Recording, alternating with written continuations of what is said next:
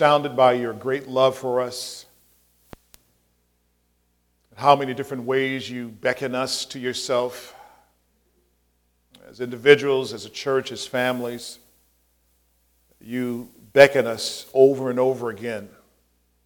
And you tell us to come, my son, come, my daughter.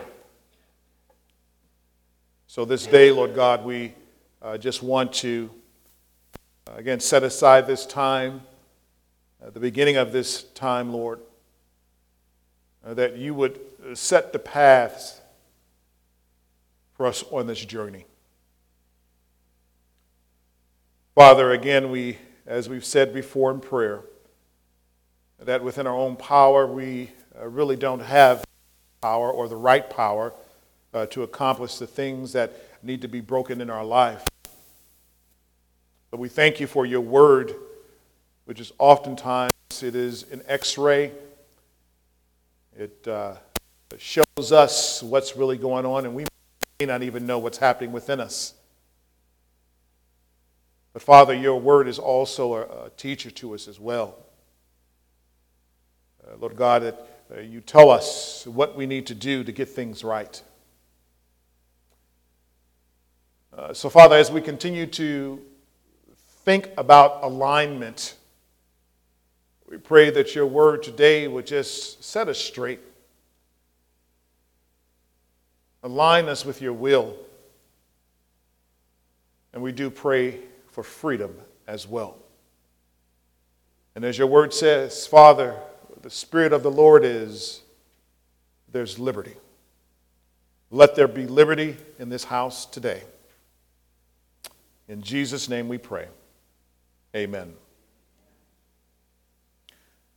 Would you turn with me to Nehemiah chapter 1? Nehemiah chapter 1.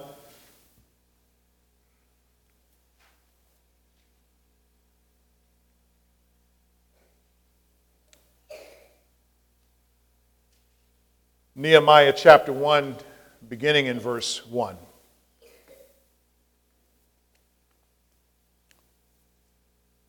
The Word of God says,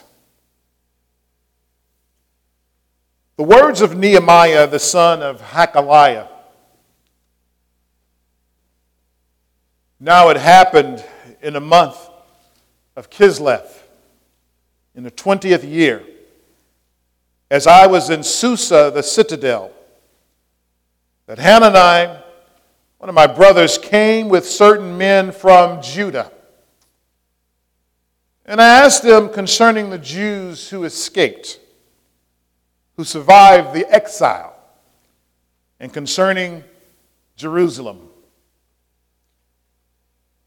And they said to me, the remnant there in the province who had survived the exile is in great trouble and shame. The wall of Jerusalem is broken down, and its gates are destroyed by fire." What a very dark and disturbing news that Nehemiah heard from his brother, that the place that he longed to be so much was completely destroyed. And oftentimes when we look at our lives, we must take an assessment of our lives as well to see what is its condition. What is the condition of our heart? What is the condition of our spirit? Brothers and sisters, what is the condition of your situation today? One of the first things I want to tell you is that we must always have a desire to be informed. You gotta want to know what's going on. Amen? You gotta know what's going on. You know, some people, they want to stick their heads in the sand, while others, they do want to see truly what's going on. Some people think that the less I know, the better off I am. They think, well, if I don't look at my bank account, I'll be all right. If I ignore my bill from ComEd, then everything is going to be okay. If I never ask about, how my son or my daughter, how they're doing in school, then maybe they're doing just fine. But Nehemiah wanted to know the condition of his folks, of his peoples back home. And I'm not sure if you remember, but remember that all of Israel had ended up in captivity. Why? Due to rebellion and sin. The Lord didn't like what they were doing, so He allowed the sinfulness of other nations to come and to take them captive, take them away from their homeland. And the vast majority of them, they were deported to a land that was not their own. They couldn't speak the language, and they didn't know the culture or the customs of Babylon. That's where they went. And as you recall, the northern part of Israel had already went to Assyria. And now Babylon comes along and he takes care of Judah. This was heartbreaking. This once thriving nation now found themselves under siege by an enemy that God could have taken care of a long time ago.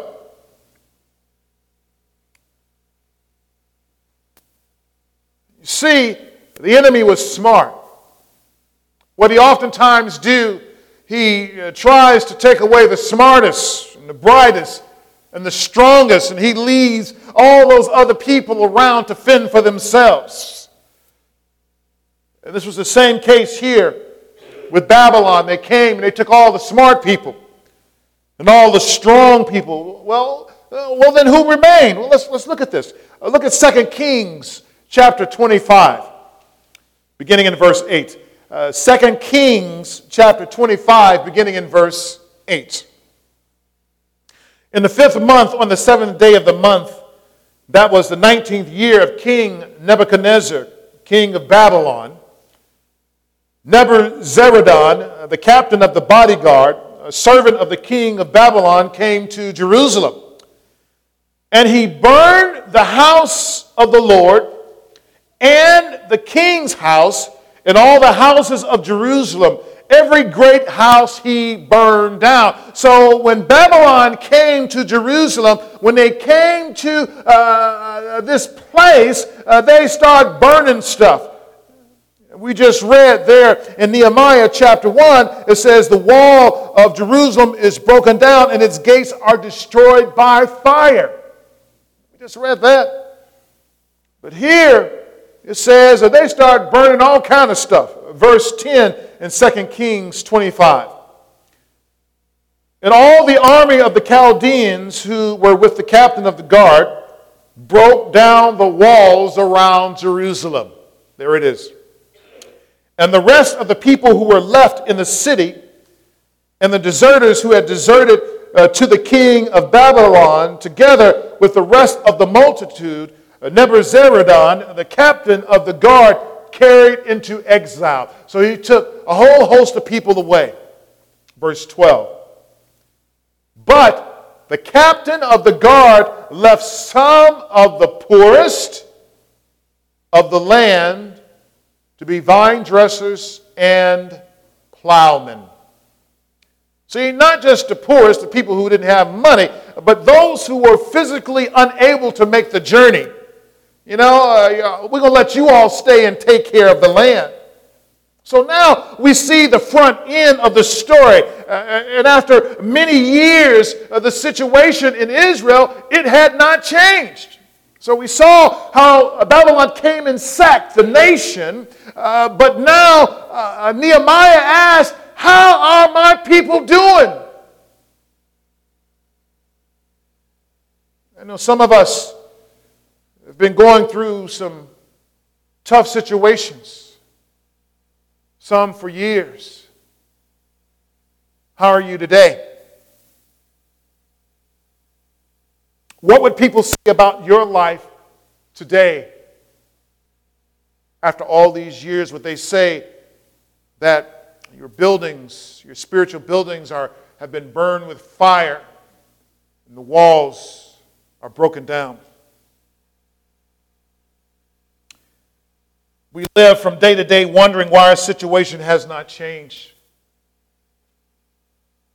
Why do we continue to suffer?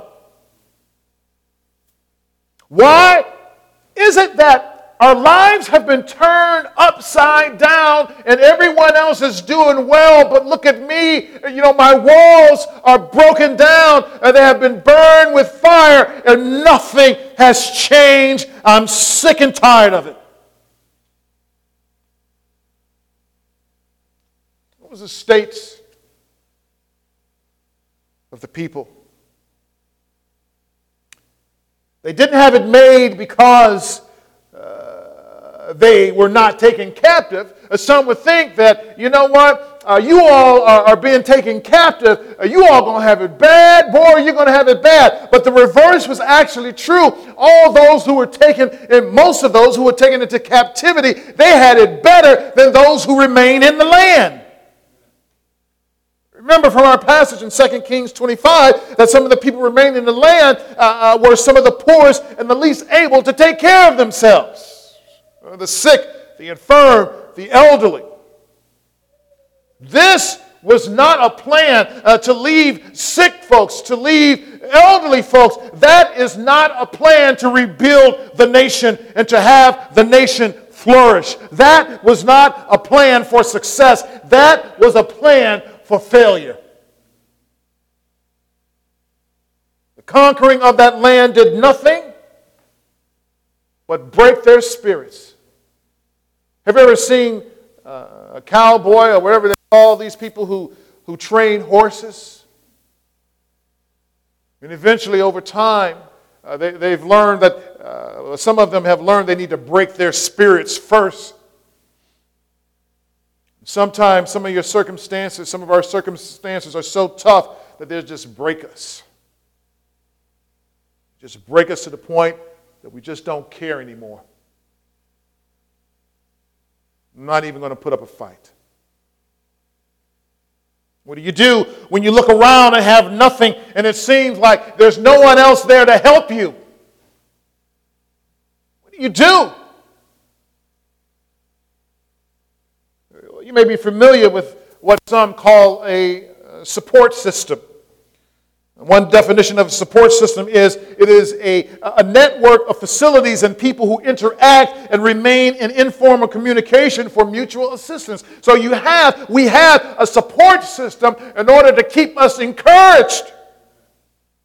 But think of a support system in terms of a medical life support system. And you think in terms of that, and it really doesn't give you life, right?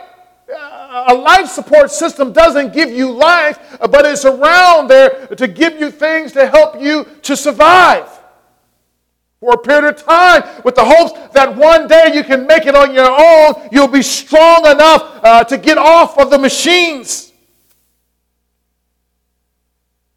But don't be fooled. All of us need life support systems. And if you say, well, I'm not in a hospital, I don't need it, realize that if God took away the air that you breathe today, that you would die. The air that we breathe is part of our life support system.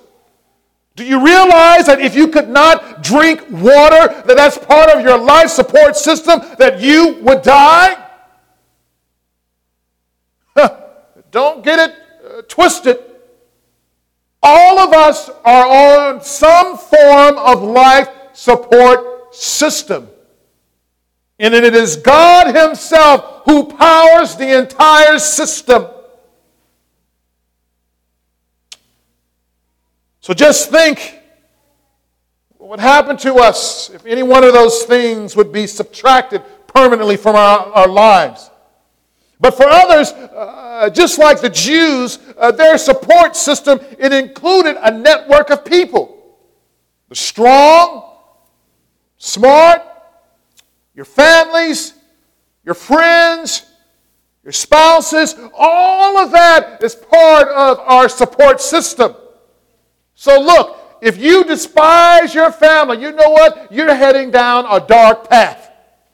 If you despise your friends that have been with you through thick and thin, yeah, they may tell you the truth, but they're telling you the truth because that's a part of your support system.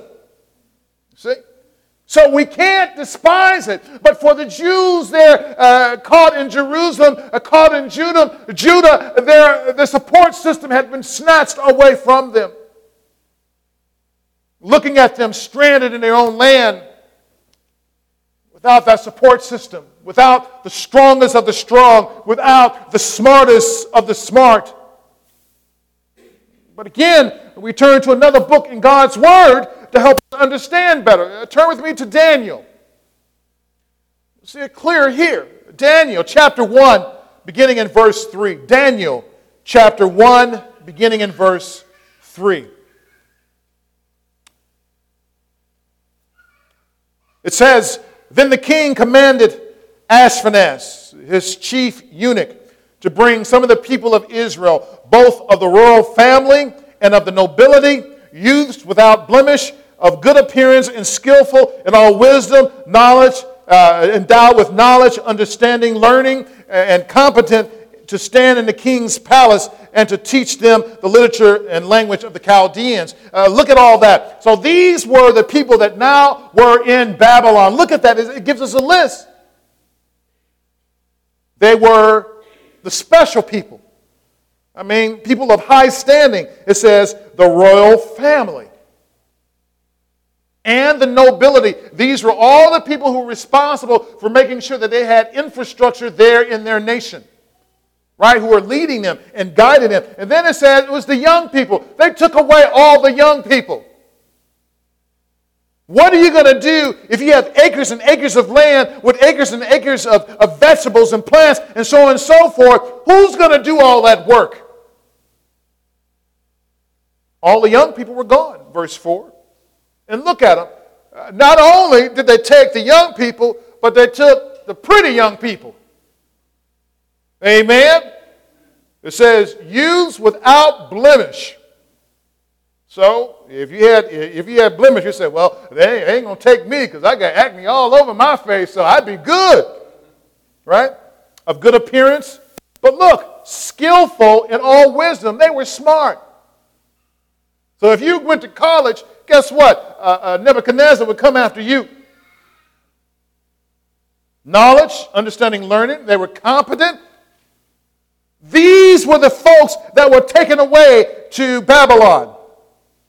So the major support system was exported to ensure the Babylonian king, there would be no uprising from the people in the land. If you take away all the smart people, who's going to be there to organize in order to attack the king, in order to figure out how can they muster an army to get together to come against the armies of Babylon? They took them all away. Smart move. You know, one of the biggest things that our enemy could do to us is to keep us dumb and uninformed. One of the biggest things your enemy can do to you, that our enemy could do to me, is to keep us dumb and uninformed.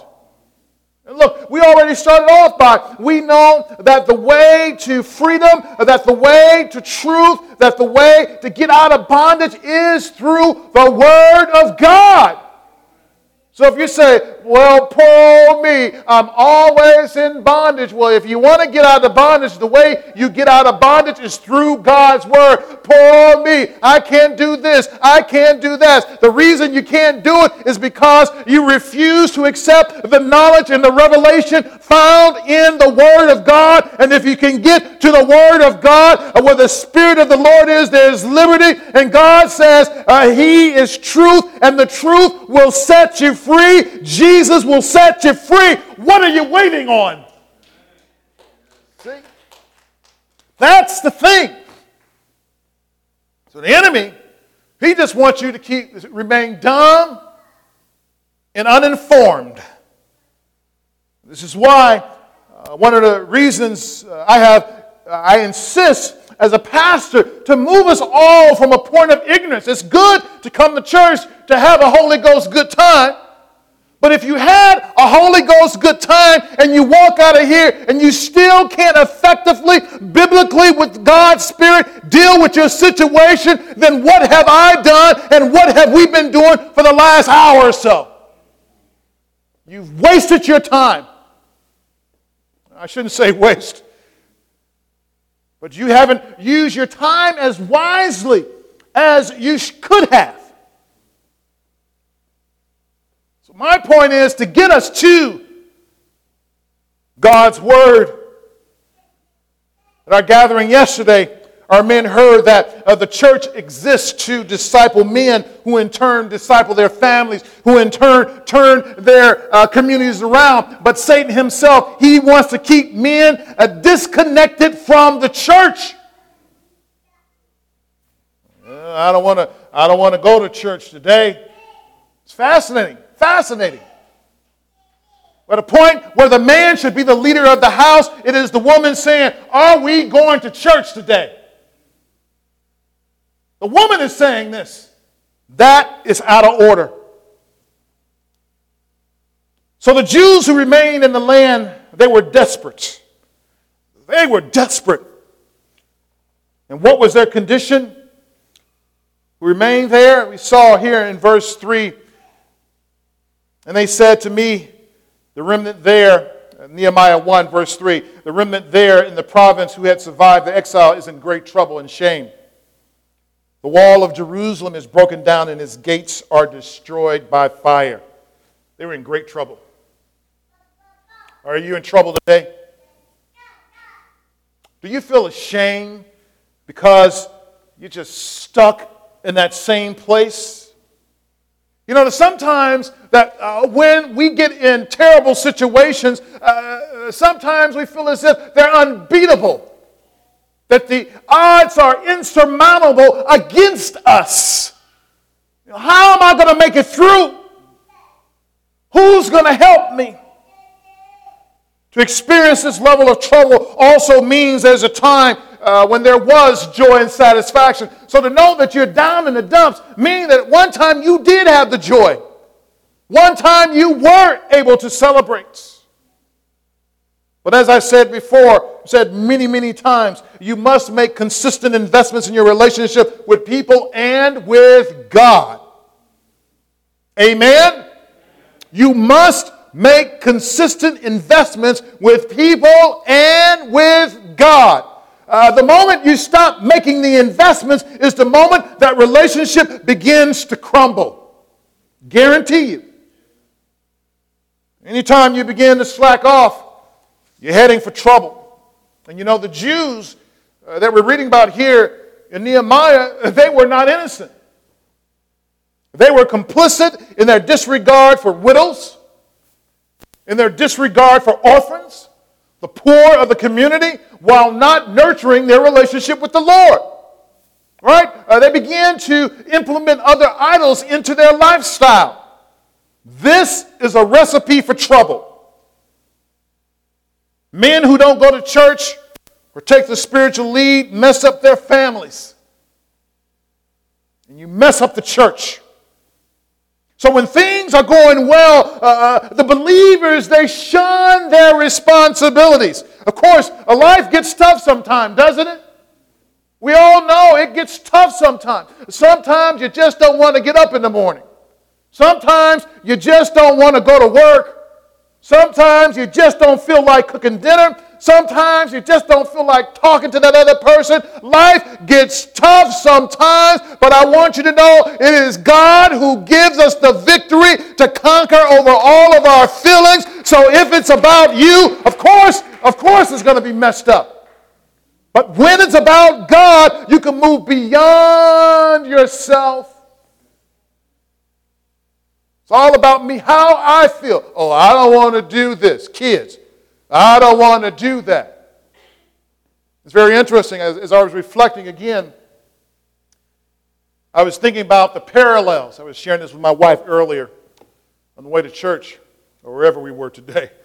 I was sharing with her that it's very interesting that as parents, that we would never accept our children to be in our house and not go to school and not do any chores in the household. Amen? Isn't that right? Can you say amen?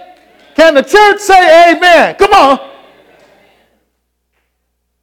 And then when they get old, if they're still in your house, some of them pay rent. Amen? But don't they still do chores? Amen. Can the church say amen? But yet the children of God come in God's house as God's children and sit and don't do a thing.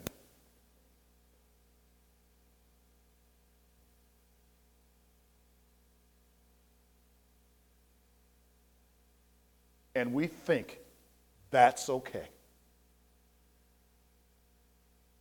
What happened to the amens?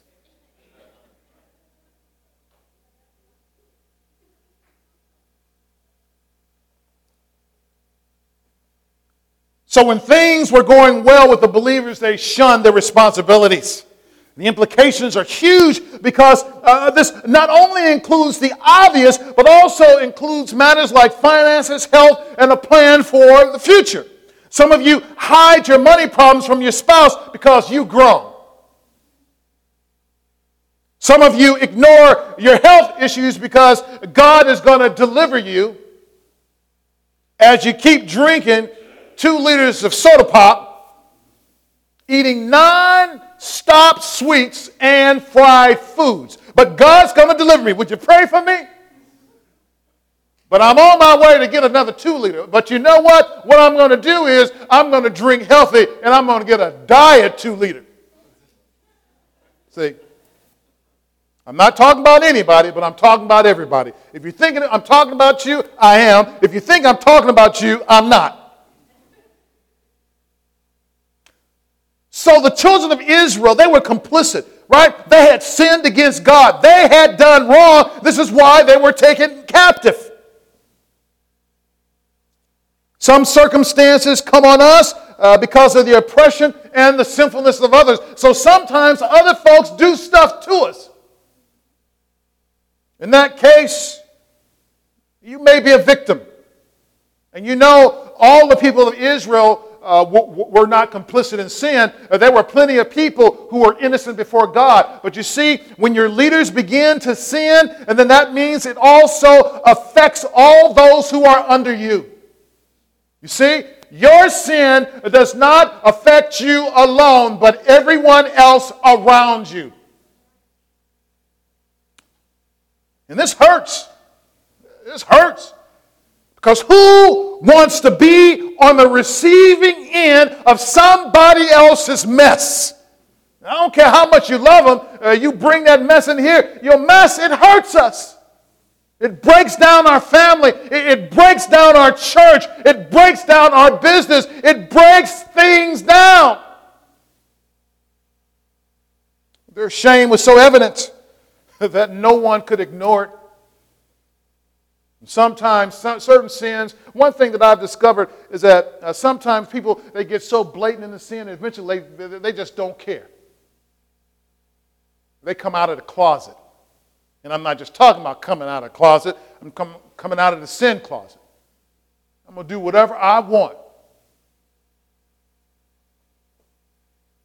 In addition to their emotional state due to devastation,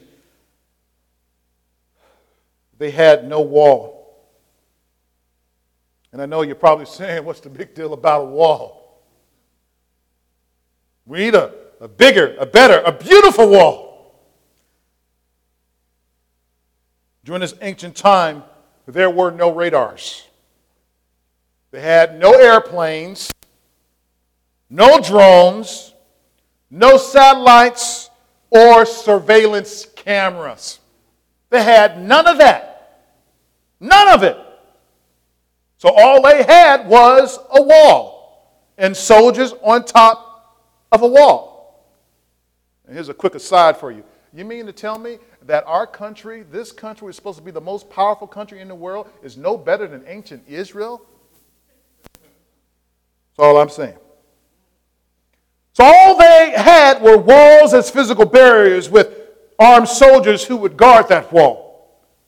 And again, most cities at the time, or most city-states, they were often enclosed with a wall because that was a place, the way that they felt secure. So now the smartest and the strongest people here in Nehemiah were taken captive, and now that wall was broken down, and the people who remained in Judah, were vulnerable. So now the people were there, and they woke up every morning to a dilapidated wall. Do you ever feel like when you wake up in the morning, there's a dilapidated wall next to you? You ever feel like there's a dilapidated wall in your house? Dilapidated wall on your job? You feel ravaged by war, overtaken by an enemy with no options. Imagine what this does to the psyche of someone's emotional well-being. Imagine what a broken down wall does to a person's feeling for a good future and hope. That all you see is a broken down wall. It's devastating. It hurts. What do you wake up to? How can you celebrate during a time like this? How can you truly be happy when all hell has broken loose around you? You lie to yourself. Hypocrite. I'm sure the people of Jerusalem, of Judah, they managed to make it. But it still was hurtful. I'm just making it. How y'all doing? I'm just making it. Sometimes we decry not a wall that's broken down, but sometimes our bodies. And as you get older, you know that your body doesn't work the way that it used to. In fact, my father, he used to say, David? I said, yes. He says, don't get old. And what am I supposed to say? Okay. That is at the heart of someone who has faced physical challenges they never considered to that degree when they were 20 years old. When you're running around, when you're 12 and you're 15, right, and you're 20 years old and you're doing all those stuff, you're not thinking about what's going to happen to your body when you're 70, 80, or 90 years old. A broken down wall can make you feel like you are in great trouble. Make you feel shameful. At Wednesday night's Bible study, we talked about outer and inner concerns.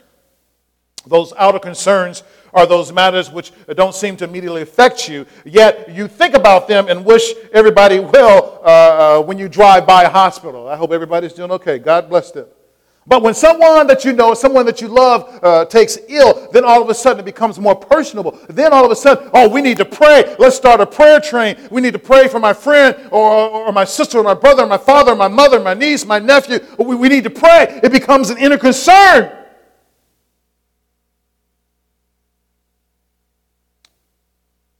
That broken down wall in Jerusalem was an inner concern for which they could do nothing about. And you know, those inner concerns, they take their toll on us physically. Eventually, it catches up.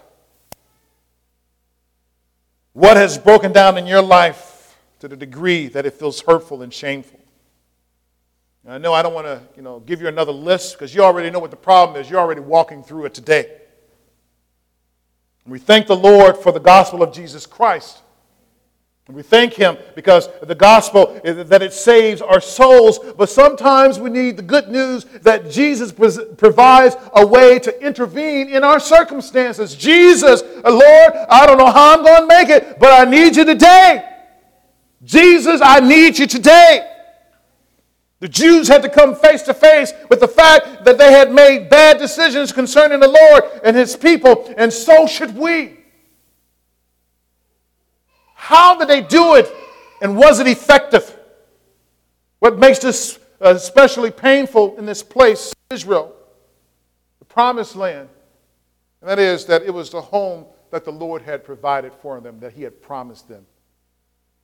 God, the creator of the universe, said, I'm going to give you this, and then you mean to tell me you're going to take it all away? How can you truly be God?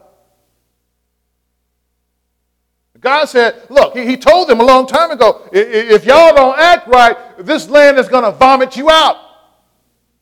It's going to go, it's going to literally vomit you out of it. Really? Okay, Leviticus chapter 18. All right, I hear you talking to me. You're just making up stuff. Leviticus chapter 18, verse 26. Leviticus 18, verse 26. But you shall keep my statutes and my rules and do none of these abominations, either the native or the stranger who sojourns among you. For the people of the land who were before you did all of these abominations so that the land became unclean. Verse 28. Lest the land does what?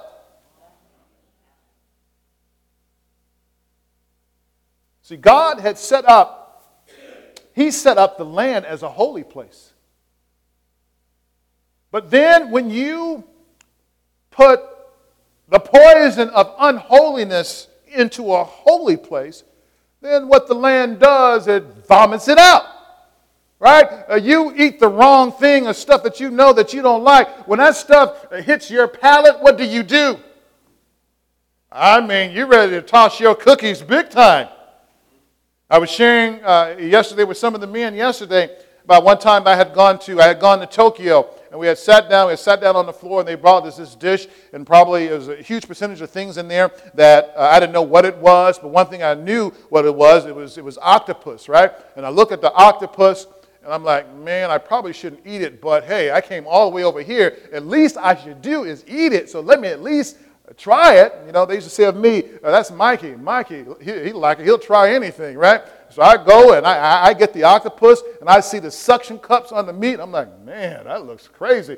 But, like I said, at least let me try it. So I go to put that thing in my mouth, and my body said, My head said, yeah, but my body said, we're not having this. And the land of my body was ready to, you know what I mean? Amen? All right, here we go. So we must confront our brokenness. Some of us rather remain silent when something deeply troubles us. Nehemiah knew there was the potential of a problem because of the way the nation had already been sacked by the enemy before they had been taken into captivity. Even though he did not witness everything spiraling downward, he wanted to know about his people. Because it's one thing to know that things had gotten bad, but another to expect things to get better over time. Well, we know they were bad, but certainly after all these years, they've gotten a whole lot better. After the Chicago riots back in the 60s, some of you remember, and may recall, at least so they tell me, what happened to the west side of the city of Chicago. Fires. It was after the time that Dr. Martin Luther King had gotten assassinated. A lot of the buildings west of downtown, they were burned down. Some of the buildings became dilapidated and uninhabitable. But if you were Nehemiah, that was in the 60s, if you were Nehemiah and you walked around in that area in the late 80s and 90s, you would still see some of the same things and wonder what happened. Why, after over 30 years, things have not changed? They still look in disrepair. Imagine what that does to the psyche of the individuals. It could have been said about the west side. People are in great trouble, and the buildings have been destroyed by fire. Even today, in fact, there's still some vestiges of that around there. But things are changing But the reason they're changing, because people finally figure out, I can probably make some money here. Now they change. But as far as caring for the people, they could care less. But as we will see in our next message, Nehemiah didn't decide to go and attack anyone and everyone who had anything to do with their trouble, but instead he took responsibility. So while it's easy to remain silent and to be passive about the situation, it certainly doesn't help. You see, you can be passive and say nothing, but there's a problem with that. When you're passive, it does harm to yourself. What? Do you realize that the word passive comes from a Latin word which means to suffer? You know what I'm talking about because you've heard of the passion of the Christ, right? The suffering of Christ. That's what that's about. So when you say nothing, when you remain silent, you're suffering. You're seething on the inside. You're killing yourself softly.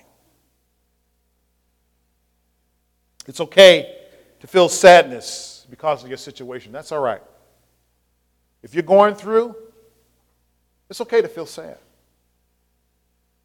Verse 4, Nehemiah 1. As soon as I heard these words, I sat down and wept and mourned for days. I know some of you won't cry for anything because you're just going to tough it out.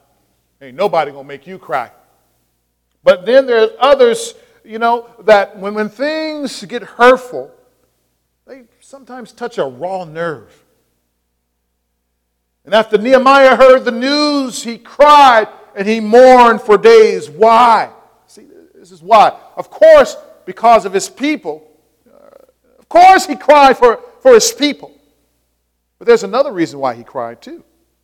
And it's right there in the text. Verse 1. He said he was the son of Hakaliah. But he said he was in Susa, the citadel. So in other words, the citadel was a place of protection. Some people, it's translated as capital, but it was a place where the soldiers were, where everybody were getting their meals.